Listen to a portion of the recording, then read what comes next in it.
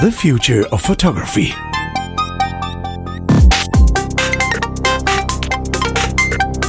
Hey buddy, how you doing? I'm doing awesome. How are you? Excellent. I'm very good, and I'm very excited about our topic for this week, because this is going to be one where we are limited by our own imagination, so it might actually, that might show me up a little bit.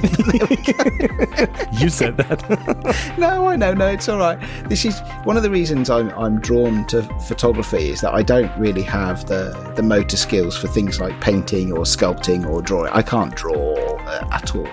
And the great thing about photography is that as a frustrated creative, I have some equipment that allows me to capture the things that I can see.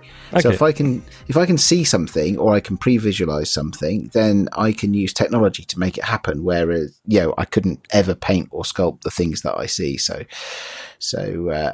having said that, am I the most creative person in the world? Well, I don't know. Should we dive into this week's topic and find out? Let's find out. I'm intrigued by the title of this episode. SDK say what?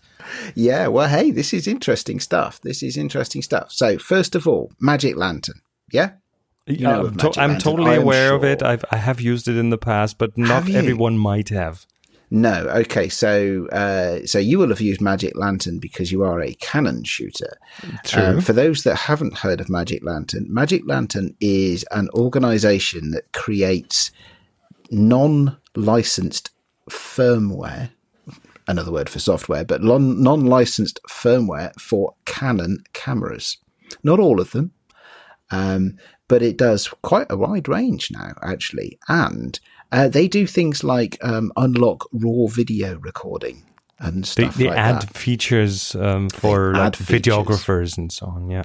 They do, and this means that what you experience as a user is that so like when you get do Canon do a lot of firmware upgrades? I shoot Fuji, we get firmware upgrades all the time. No, they do firmware updates in a few rare cases. They even delivered new functionality through firmware updates, but you get the occasional firmware update. But so Canon is still doing most of its firmware upgrades through forcing you to buy a new camera.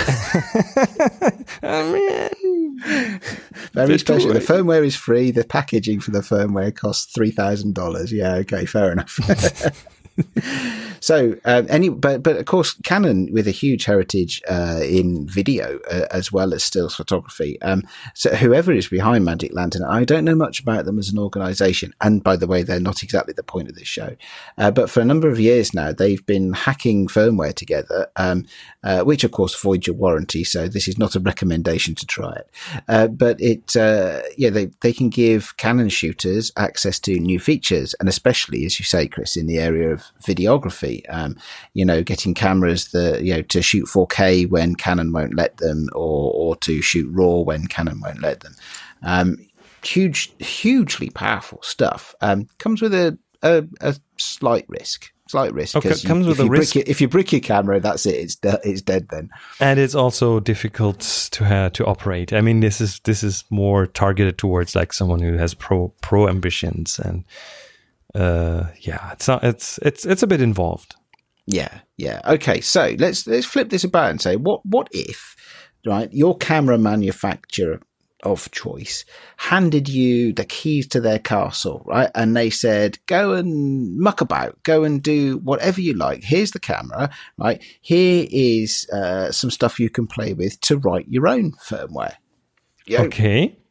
Okay, right. Sounds crazy for those of us who shoot with mainstream brands, but actually it's become a reality in the last couple of weeks. Who? Well, who does that? Who does that? Some crazy company, obviously. So as you might expect, it's somebody who has a reputation for being slightly on the edge of the photography market in terms of their approach. Sometimes you get some unusual products. Sometimes you get some unusual thought behind the products. And in this instance, this is Ricoh Pentax. Oh, really? Yeah. So what do I know about Pentax? I've got a friend who has a Pentax SLR, a consumer grade one that looks like a stormtrooper from Star Wars, and it's black and white and it's got lights on it and stuff like that. So sometimes they're a bit wacky like that. Ricoh, of course, behind cameras like the Theta 360 degree cameras, which you and I have both used. And of course they range from very small cameras right the way up to medium format, because of course there is the Pentax medium format digital line of cameras as well. 645, yeah.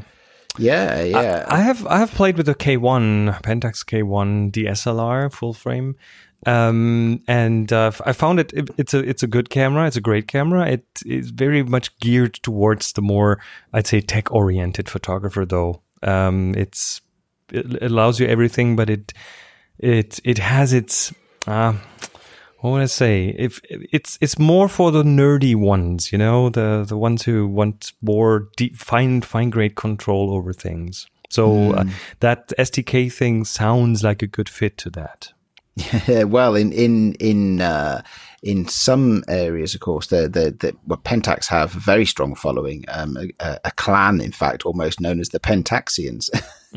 But and they are very loyal to their brand, and their brand has rewarded that loyalty, I think. It remains to be seen, I suppose. As you say, they have released a software development kit, an SDK. Now, as far as I'm aware, in the world of mainstream cameras, digital SLRs and the like, this is a first. I don't think I've ever seen anybody else do this. And what it means is quite simply, you can write your own applications for your cameras. Okay, so you can get a software development kit. It is a kit of tools that essentially allows you to write your own programs. And in this case, you are able to write not so much firmware, to be fair to them, but you can write apps for iOS and Android devices and desktop computers that allow you to talk to your Pentax DSLR camera, and without breaking any of the stuff that's in the camera. And Ricoh or Pentax are opening up all sorts of commands that you could call on to do all sorts of things with those cameras. Really quite groundbreaking stuff. Potentially, and there's the key there, right?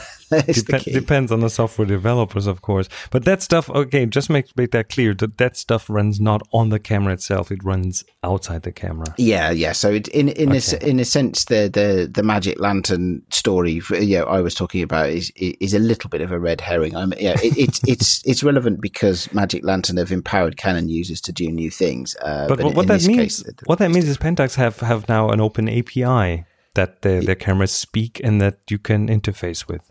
Yeah. So that is brilliant. It is.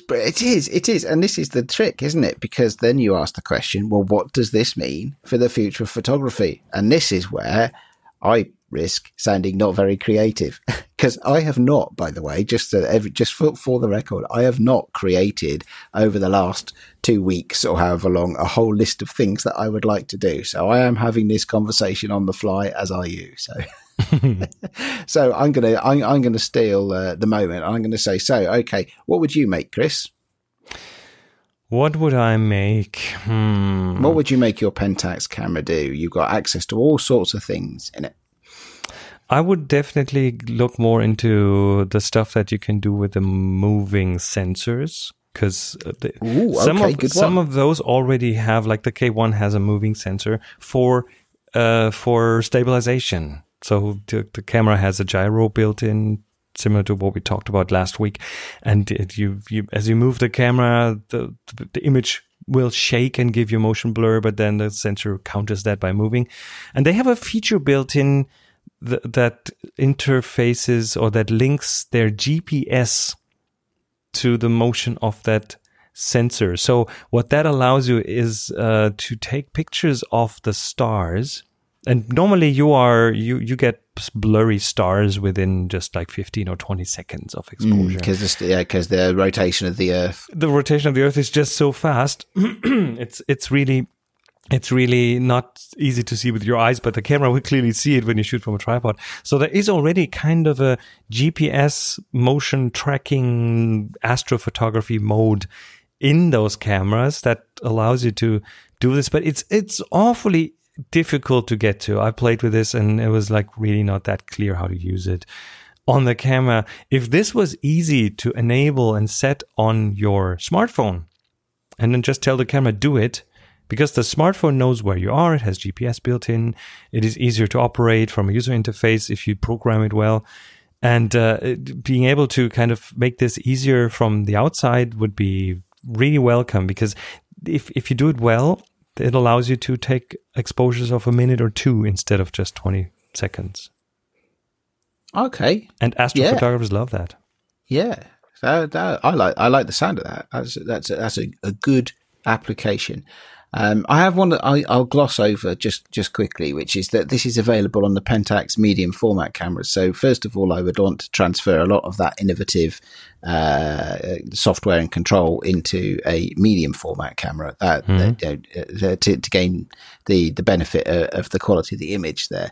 I think there's some stuff around timing for me though. So as a first kickoff idea for me,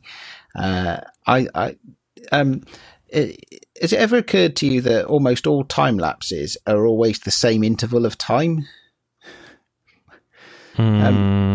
So what if you could do like a logarithmic interval of time? You mean example, like a sunset mode or something?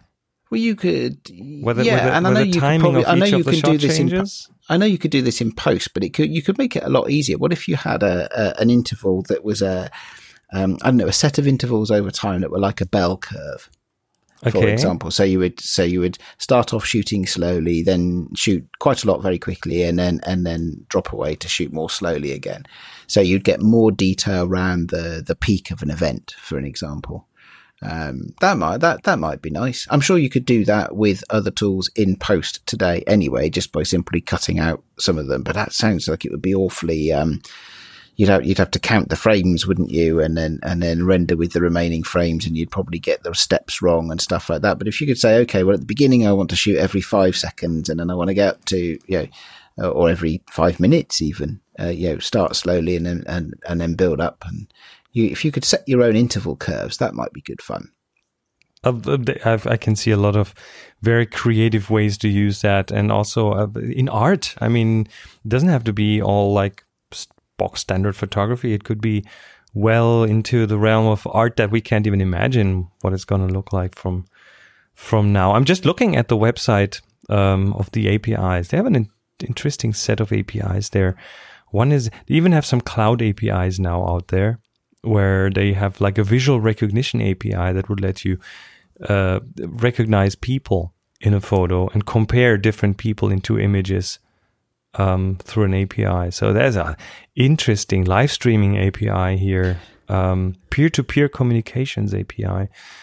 So it looks interesting. It looks very interesting, maybe a bit scary even. Especially the image recognition stuff. It'd be good for private detectives, wouldn't it? It's just like, I only want to take photos of the people that I'm following. Privacy. Should we talk about GDPR again? No, let's not talk about GDPR again. I want that to get over, back to its normalization point of the curve. So let's have a think about this. Of course, with 360 degree cameras, what could you do with that?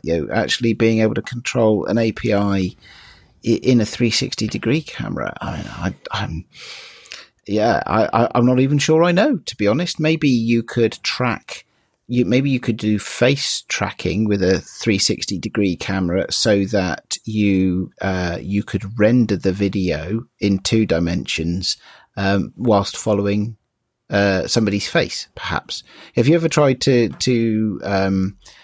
I haven't really tried to edit 360 degree video, but actually trying to even just watching it on something like Google Cardboard, sometimes you have to spin round to find out who's talking and stuff like that. 360 video has its problems for sure, and I think it's just it's a matter of time to work through those and find new ways to to handle that. But there's a lot of potential in that area to make it better and make it easier to use. I think we're all really early steps at this point. Yes. Live streaming sounds like. What would I do with live streaming? I suppose. I don't know. I haven't really do a live version of this podcast with 2 video streams. One of your camera. No, probably not. Well, we could do, I suppose. Maybe we better start off with a live audio before we do live video. All right. Let's take baby steps one by one. Baby steps, yeah. But it's so yeah. You could do. I don't know. You could program somebody's face in, then, couldn't you? I suppose. Yeah. Interesting stuff. This is why I say it's partly. I mean, yeah, okay. So part my thing about, well, how creative? Are we only limited by our own creativity? Well, actually, that's not entirely true, is it? Because at some point you are limited by the SDK. And the API, and the API that is available, but that's only in version 1, isn't it? Right. So, well, let's see how far they want to open that up. See, yeah. So what could, so it'd be interesting. Maybe you could segment the sensor. You could, to record different things. I don't know. Maybe you could, I don't know, you combine it with, maybe you could have, sensors that do that are part black and white, and part of them have a color filter, and you could combine stuff and do stuff. That would require some hardware as well, wouldn't it? Well, I'm not going to go and rip half the color array off the front of my sensor. That would be a different form of API for sure. Yes, that might get us into some of the glitch photography we've talked about in the past. So recognizing. I think this is a good opportunity to hand this to the audience. So anyone listening having ideas about how we could use this or how this could make photography better or different, thefutureofphotography.com, episode 32. There are ways to contact us, and we'd love to hear from you. Yes, absolutely. That would be good to have a conversation about, a wider conversation about all of these things. At the moment, I'm thinking of pairing as well, pairing the cameras with accessories. So what would you be able to do if you had, let's say, a Gigapan head plus one of these cameras? Oh, that would be straightforward. Yeah. So, you combining the technology. Might give you some very creative opportunities.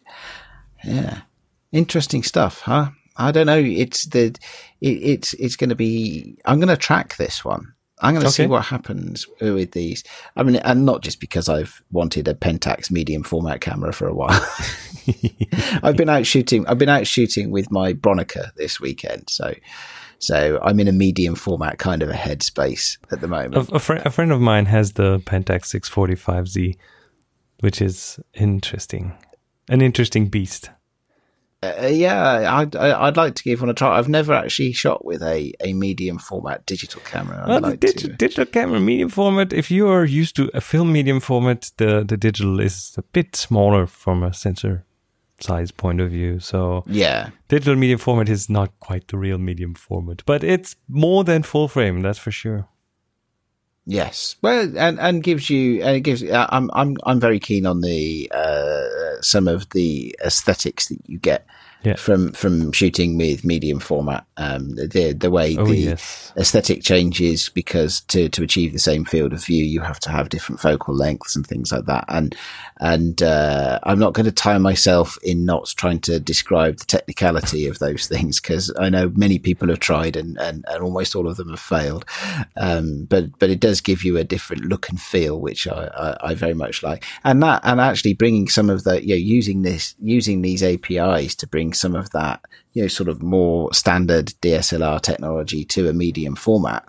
That would be a really powerful thing for me. What if you could do all of that astrophotography, for example, with a medium format camera? Oh yeah, that would be definitely right up there. Mm-hmm. Yes, yeah. So interesting times ahead. It'd be great to see if this takes off. It'd be great to see if they add to the API and then you could create some rather marvelous opportunities to take interesting photographs. But as you say, it'd be good to hear from our listeners and hear what they think. Well, yeah, write us to thefutureofphotography.com. We did too bad we didn't get the TFOP, the TFOP domain. That's someone else owns that. Too bad. Thefutureofphotography.com is a bit long to type. Anyway, I think that covers it for today. I think it does. And I feel that I've probably been left wanting with my creativity. I will go away and think that through a little bit more. Right. Everyone, thanks for listening, and we'll be back in a week with another episode of The Future of Photography. Until then, have a great time. Take care. Take care. Bye-bye.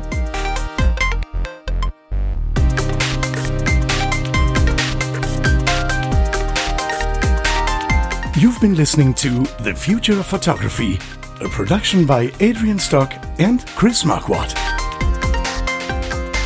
Subscribe to the show wherever you get your other podcasts. Find the show notes and more information at thefutureofphotography.com.